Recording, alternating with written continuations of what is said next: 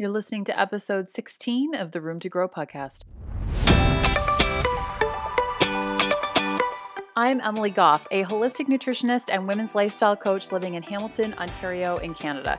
And here on the Room to Grow podcast, I bring you thoughts or guests in areas of nutrition, mindset, lifestyle, and entrepreneurship that will help you gain confidence so you can stress less and elevate yourself to create the life you love. We are not here to do things perfectly, but we are here to learn from each other and to grow with lots of self-love and compassion along the way. Let's get started. Hey there, welcome back to the Room to Grow podcast. And today is going to be a little bit of a quickie. I'm going to try and keep it short because everybody is busy this time of year. If you're listening to it in real time, it's the middle of summer. I know lots of people are traveling, and that is what we're going to be talking about today. So traveling and keeping your gut healthy and happy while you're traveling, because this is such a big problem for so many people. That and also people just end up feeling like, I have clients that will come to me and when they've got a trip coming up and they're really concerned about how to eat when they're going away. And I never want that to be anyone's main concern, because we need to be eating in a way that we can kind of pack it up and take it anywhere. Not physically pack up our food and take it with us, just that we're actually able to take whatever lifestyle we've created with us and not have to stress about it. That's really always the goal here, is that we're making sure that you're not having to overly stress yourself and that you're just good where you are. You're eating in a sustainable way. So I have 7 different points that I'm going to cover here. And generally, digestion slows down during travel for most people. That's just the way it goes. It's sort of the name of the game. And that can cause a lot of issues for people and a lot of discomfort, obviously, as well. Even just the act of being in a different location can actually cause changes to your gut bacteria. And you might even be eating or drinking differently, obviously, or sleeping at different hours. Like, there's so many different things that can change when we're traveling. If you are hopping on a flight, then you may also be dealing with jet lag as well. So there's all kinds of different issues here that can really heavily impact our guts. Our guts generally like routine. Like, once you're in a good routine where your gut is pretty happy, for the most part, it really prefers routine. And traveling just totally throws that off. But there's lots that we can do to keep things in a really great place. So the very first one that I want to talk about, number 1, is eating your vegetables. Yes, it is not always as easy to come by vegetables in some locations. In fact, I was actually just in Halifax, Nova Scotia, and then up through Cape Breton Island a couple months ago. And in Halifax, it was really easy to come by vegetables. For anyone who doesn't know, that Halifax is sort of the main city. But then once we went into Cape Breton Island, it was much more rural, and it was actually very difficult to come by vegetables. I actually wasn't really expecting that, because typically when I travel, we just stop at grocery stores and stuff like that. And we were doing that. We were stopping at grocery stores, but a lot of them they were really tiny grocery stores, and they had next to no selection of vegetables. I'm talking very little, like out of an entire store that wasn't that big to begin with, a very, very tiny little corner of the store was dedicated to any vegetation whatsoever. So they were more difficult to come by than I had expected. And even in restaurants, we were having a little bit of a hard time finding much in the way of vegetables on the menu. Basically, most things on the menu at almost every restaurant we went to was essentially some sort of fish, because obviously seafood is big out there. Or, they would have like beef and steak and stuff sometimes, and potatoes. And that was essentially it. And I have no problem with potatoes. The potatoes get villainized. I really like potatoes, and they're a great source of carbohydrates. But I also need like other vegetables. I function best when I'm having lots of, leafy greens and I don't know, broccoli, things like that. Broccoli actually was the one that I was able to come by once in a while. So that was really helpful. But there was one restaurant that we were in, and we had looked at the menu and there weren't a lot of vegetables. But what I tend to do is I will look at the full menu and see what comes with vegetables. So even if I don't want that particular protein, then I sometimes will say like, hey, I noticed that, this, I don't know, hamburger comes with a side of mixed vegetables, but I really want the cod. Can I substitute the vegetables from the hamburger to go with the cod? 9 times out of 10, they're totally cool with that. Completely accommodating. Like it's usually never an issue. They don't even bat an eyelash at something like that. Or if something comes with maybe like a little tiny bit of vegetables and then extra potatoes or something like that, you can just say, hey, can I just have, an extra serving of vegetables instead of the potatoes? Especially if you've already been kind of like eating in a way that isn't making you feel great. Again, I have nothing against potatoes, but if you just are trying to fit in some extra other types of vegetables, that's a really great time to ask for that. And I did that, and I've done that before multiple times, and they're always cool with that as well. So don't be afraid to ask. Like if you're asking nicely and you're being really polite about it, most places are going to have no issue with that whatsoever. So it's funny because when we were in one of the restaurants out in Cape Breton Island, I had taken a look at the menu and noticed that there weren't many vegetables, and which we were becoming used to by that point. And there was a couple behind us, and I heard the guy say to the girl something about that there weren't many vegetables on the menu. I guess I wasn't the only one thinking it. And she said, "Oh, who needs vegetables? I'm on vacation." And I thought, okay, but how are you going to feel when you get home? This is my problem, because this actually leads into number 2, which is designing a lifestyle you can take anywhere. Because it doesn't mean that you can't indulge. I would encourage you to indulge, especially in local food, maybe delicacies and stuff that you wouldn't get at home, or that maybe are so much better in their original location, something like that. Indulge, like have those amazing things. Treat yourself in that regard. But I still encourage people to make sure that your basics are covered. So basically just protein and vegetables. Keep that simple, really, really simple thing in mind, that if you are maintaining protein and vegetables, then have whatever else you feel like having, as long as you kind of have that baseline to come back to, because that's going to make you feel good. And nobody wants to feel bloated and uncomfortable and shitty on their trip when you're traveling. That's no fun. It takes all the fun out of it, right? So we still want to feel good and we still want to feel functional while we're traveling. And we also want to be able to come home and not feel, again, like super bloated and uncomfortable. Nobody likes that. Anyone I've ever talked to who goes on vacation and comes back like 10 or 15 pounds heavier generally is not thrilled about that. And there's nothing wrong with it. It just means that maybe you're depriving yourself a little bit too much in your everyday life. And if you can find some middle ground, then it could potentially work out a lot better for you. And then once you get to a new location, you potentially also won't feel so deprived that it's like letting loose and I'm on vacation, I can eat whatever the hell I want. And overeating, eating to the point of discomfort. And that's also really hard on your digestion when you're overeating and eating all kinds of really rich foods that maybe your body isn't used to. That's tough on the body, and your body is not going to be happy about that. So just be really careful about that. And wherever you can prioritize things like vegetables, I think that's going to really make a huge, huge difference for you. The other thing is too, is that, like I said before, stopping at grocery stores as well. That can be really, really crucial. I actually almost always end up staying at places that have kitchens. That's just something that I personally enjoy doing. And it doesn't mean that I cook every meal, but sometimes it's nice to be able to just, cook breakfast or something like that, save some money, and then you can go out for the rest of the day for lunch and dinner. But then for breakfast, then you know that you're guaranteed to get at least one big serving of vegetables if you're going to design your meal that way, right? So number 1 is eat veggies. Number 2 is to design a lifestyle that you can take anywhere, and balancing eating like the locals and versus what makes you feel good. Number 3 is hydrating. This is a tough one. I know that it's really tough because there's also, we often run into issues where there isn't easy washroom access, especially if you're walking around all kinds of places. I've been like all over places in Europe sometimes where I would be like trying to find like fast food restaurants just so that I could just jump in and use the washroom. It's tough, right? It is tricky. I totally get that.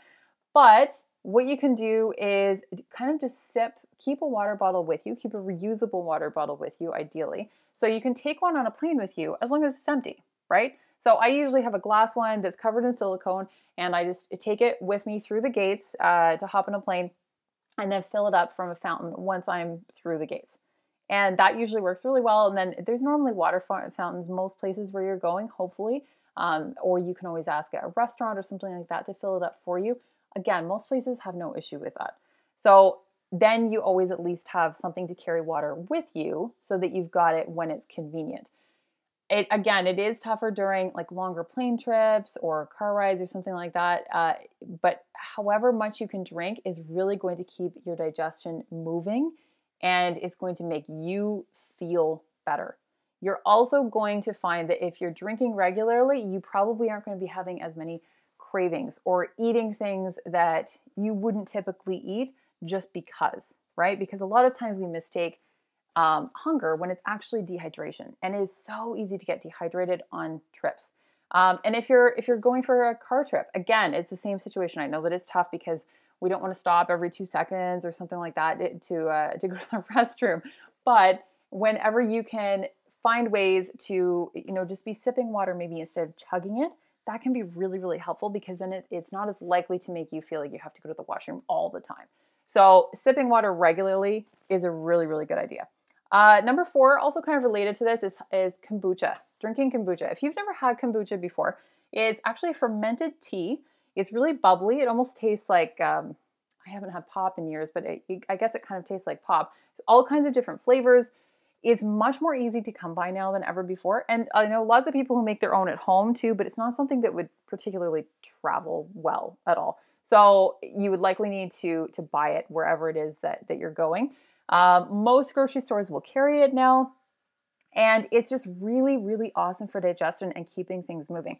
I actually found one I really like. There's a few of different kombuchas that I really like, but there's one called GT's that is totally delicious.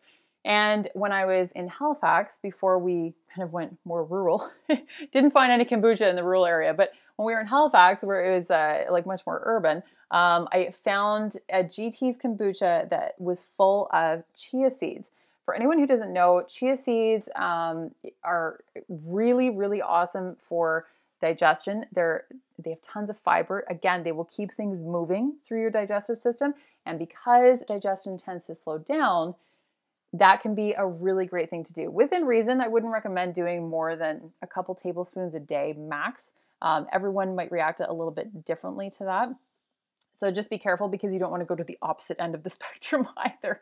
But I actually found that chia seed kombucha so helpful. However, I don't see that particular one very often. So that one can be a little bit tough to come by. But if you want to pick up just plain chia seeds and just kombucha in general, kombucha is going to be a really, really great choice to sip on. Number 5 is how to eat during travel. So what I mean by that is during the actual traveling period itself, like on a road trip to your destination or on an airplane or something like that. There's 2 options here. I tend to prefer fasting, at least for plane rides. Car rides I'm not as specific about, but I often do fast during air travel, because digestion is generally stressed during travel anyway.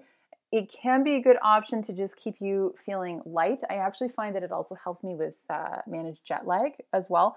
And now this is only a good option though if your blood sugar is okay and if it makes you feel good. Then fasting is an option. Obviously, always check with your doctor first. You also need to make sure that you're hydrating really, really well, like even more so than usual if you're going to be fasting. So that's going to be really important to remember. I wouldn't just randomly experiment with that.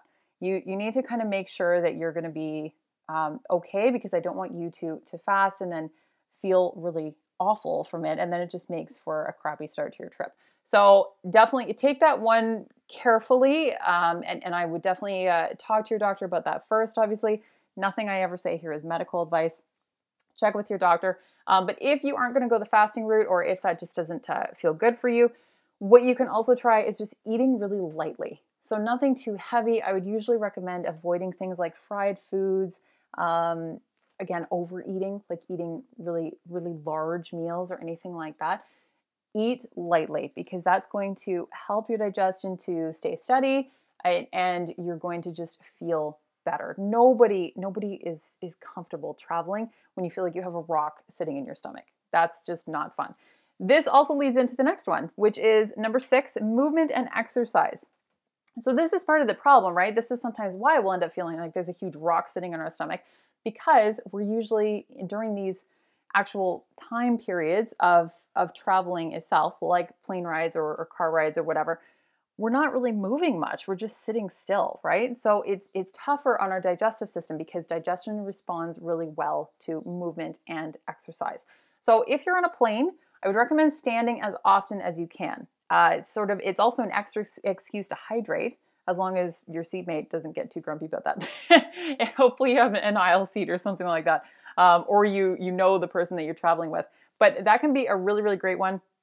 Stand up as much as you can. That's obviously just going to keep the blood moving too. It's really, really important to do that as often as you can. If you are doing a car ride, I would try and plan out as many sort of semi-regular quick stops as you can. You can kind of walk around, you can stretch, you can maybe even do a few squats or push-ups or something like that. And once you get to your destination, maybe you check out, I don't know, a great local hiking spot where you're going. Or just leave the car wherever you're staying and walk around that destination if that's possible, depending on where you are. Let yourself get lost some days. I used to do that when I was backpacking through Europe. I would actually just purposely let myself get lost sometimes because, if you can believe this, it's only 10 years ago, and I was traveling by myself without a cell phone. So I didn't have like GPS or anything like that. I had little maps, like actual little paper maps. Remember those? Little paper maps. I'm seriously dating myself here. And I would just use that. And if I got lost, I would figure it out. I would just trust myself to figure it out. So that can be actually really helpful because guess what? If you wander a little bit off course, again, safely, like within reason to like a reasonable area where you feel safe, you feel comfortable, then that can be really, really helpful to get in extra steps and get in that extra movement for you. And number 7 is to map it out. So, like I said before, getting places with a kitchen. So, if you've never looked into Airbnbs, I've booked Airbnbs all over the world at this point. It's generally the only way I will travel. I think I went to a business conference a few months ago where it was kind of mandatory that we stay at a hotel. So I did stay at a hotel for that, but generally I only book Airbnbs. I love them. I've had nothing but awesome experiences with them. And usually if you're unsure, just take a look at the website. Just take a look at the website, play with some different filters, some different locations, pricing, stuff like that. And just always look for places that have really great ratings. So high ratings are definitely the key. And actually, if you want a coupon for $45 off your first booking, you can actually go to the show notes. I've got a coupon listed there for you so that you can get $45 off if it is your first time booking. So that's just an added bonus. In terms of mapping it out, again, map out where you're staying in comparison to grocery stores or some great places to eat. Hop on. It's not always the best, but places like Yelp or something like that can at least give you a good idea. I also really like an app called Happy Cow.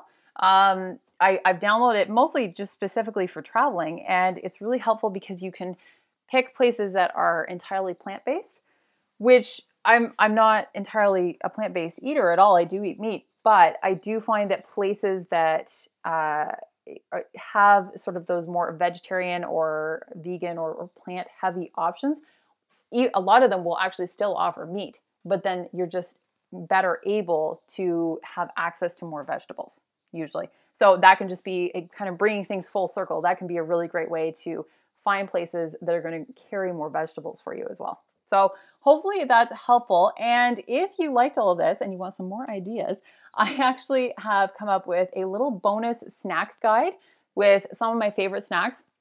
Because car rides, I find I don't really fast much at all. I get very snacky in a car, much more so than airplanes. Or sometimes, like my partner will want food on an airplane or something like that. So I always make sure to pack snacks and stuff that I know he will really like. So I do have a bonus snack guide listed in the show notes at roomtogrowpodcast.com.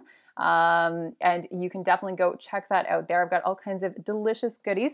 There's also a post there about how to beat jet lag. I've written about this in the past and people have told me that it helped them so much. So that's a really, really good one to go for. I actually almost never have much jet lag at all. Even when we're talking like 6+ hours, I'm very good at, I've just kind of gotten very good at getting back on track relatively quickly using some of these tips. So definitely go check out the post on how to beat jet lag as well. I'm also listing a few of my favorite places to eat in a couple different exotic locations. And I'm also going to link my calendar there as well. And if you have any specific questions about anything that we've talked about here, anything about digestion or hormones or just how to eat while traveling, whatever you want to talk about, you can actually book a free 30-minute call with me. Totally free. I'll list my calendar there for you. And again, if you're listening to this in real time, I actually just opened up a handful more spots for August. So that will be open and ready for you. You can just pop right in and book a spot and we can chat. So I hope that this is helpful and that you're able to get something out of this that will really help you to enjoy your next trip as much as possible while feeling your absolute best. And just remember that there is always room to grow, and I will talk to you next week.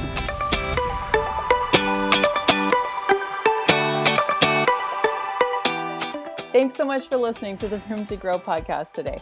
Can you do me one favor though? Can you take a screenshot of this and tag me on social media? I would absolutely love to see who's listening and get to connect with you. And if you wouldn't mind leaving a review on iTunes, that would make a huge difference. It's really important to have those reviews so that we can get the word out there about the podcast, get more amazing guests on, and get as much information out there as we possibly can together. Looking forward to growing with you.